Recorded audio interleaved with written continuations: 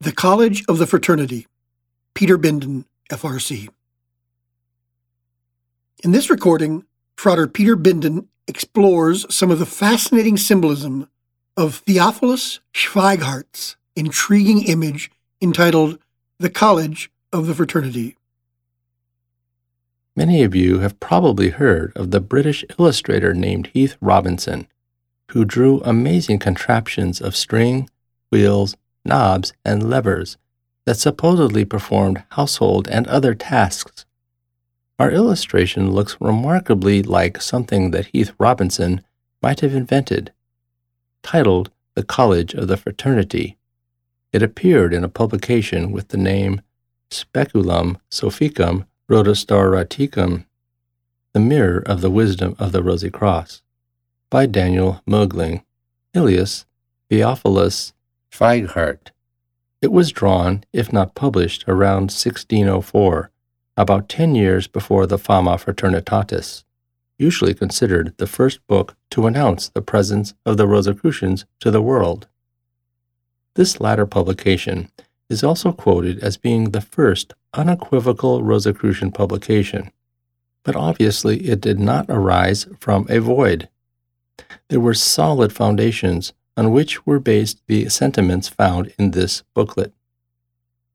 It is clear from Mögling's writings that he was a Rosicrucian in persuasion, but could not have been an actual member, because at that time there was no formal organization that one could belong to as a member. Apart from in his writings, there are enough visual clues evident in our cover illustration to demonstrate its Rosicrucian links. Most obvious are the rose and the cross flanking the door of this movable castle. For those who are seeking the Rosicrucian way, Schweighart advises that they should be patient and persistent like Noah's doves, seen flying from the ark in the background on the left, while placing their hope in their God and praying. As a beginning point, let us look at the symbolism of the castle before we look at some of the surrounding elements of the illustration. Castles are almost universally seen as the symbol of humanity's inner refuge, a place where the soul communicates privately with God, the Absolute, or, as Rosicrucians say, the cosmic. Beside their pyramidal tombs, the pharaohs built funerary temples, which were called castles of millions of years. Just like the royal tombs, they were destined to stand forever, linking the fate of human works with that of the deities.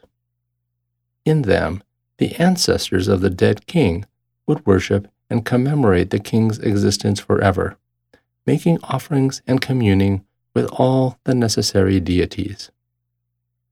In the Psalms of the Bible, a castle or fortified city is used as a metaphor for the Godhead itself. This carries the metaphor to another level. Instead of simply being a place where one can commune with the Godhead, the castle actually becomes the presence of the divine. Meister Eckhart says in one of his sermons, "There is within the soul a castle into which not even the gaze of the triune God can penetrate." He goes on to explain that this is because it is the castle of pure oneness. It is not only in Jewish and Christian thought that the castle represented the central stillness of human nature. In the Taoist treatise, The Secret of the Golden Flower, we find a recommendation to fortify and defend the primeval castle, which is the home of Sing, or spirit. Castles are usually strongly built and situated upon hilltops where they were best defended. Like houses, they convey the feeling of protection and security at the highest level. Yet, their location makes them isolated and remote, which, because of their inaccessibility, renders them even more desirable. It seems that part of human nature is to desire that which is unreachable. In paintings, the heavenly Jerusalem is depicted as a castle bristling with towers and turrets, and set upon a mountain peak. Although it was difficult to reach, once having gained access, the pilgrim was secure and protected. Rosicrucianism, symbolized by the fraternal college, teaches us, among other things, ways to enter into communion with cosmic influences. That part of the inner self that we access during meditation and contemplation, and which leads us to communion with the cosmic, is similarly remote and difficult of access. However, once reached, all external distractions vanish, and we are protected in our cosmic union until we return to the situation from which we began our meditation.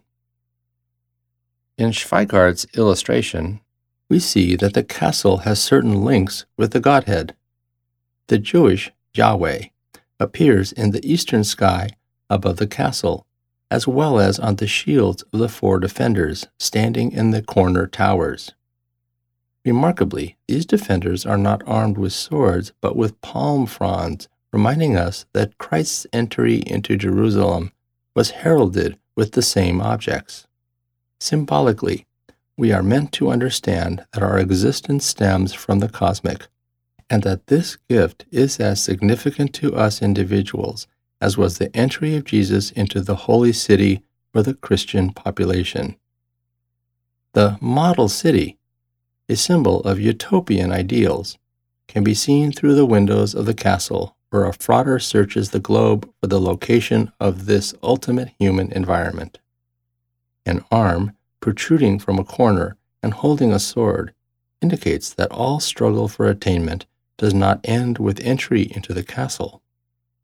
One must still be on guard against certain pitfalls even when following the path. Although these traps are not enumerated, it is clear that as the sword dominates the well of false opinions, there must be some connection. As it is most difficult to be true to oneself and to one's ideals, this is probably what is suggested here. Cosmic inspiration beams into a pilgrim on the lower right. His sword is laid aside, his hat on the ground beside his shoes and bundle of possessions. The Latin inscriptions tell us that he claims to be ignorant, but prays to his Father for enlightenment. But why does he hold an anchor in his hands when there is no sign of a boat or a large expanse of water? The last hope of sailors in a stormy sea, the anchor became more or less symbolic of hope. Holding the ship fast, it indicates firmness and an unwavering faithfulness. It symbolizes the idea that an individual can put a stop to a life that is too stormy by anchoring oneself firmly to the source of life, the cosmic. To hurry the process of living is a mistake demonstrated by the figure plunging from the cliff above our pilgrim. This seeker has incautiously rushed upwards on the path and has failed to see that it ends at the edge of a cliff. On the path to the summit, we read the Latin festina lente, meaning hasten slowly, a saying often illustrated by a dolphin entwined around an anchor. So the anchor can be considered as a double symbol, encouraging both hope and caution. A strange crane-like affair draws a seeker from the well of supposition on the left. He is lifted from the enclosing darkness of the well into the light of day. Those already within the fortress, hidden from the viewer, are assisting his ascent and providing him with an opportunity to discover the truth within the castle. With the assistance of the College of the Fraternity, you will be able to discriminate between those things that are universally true and those that are false superstitions.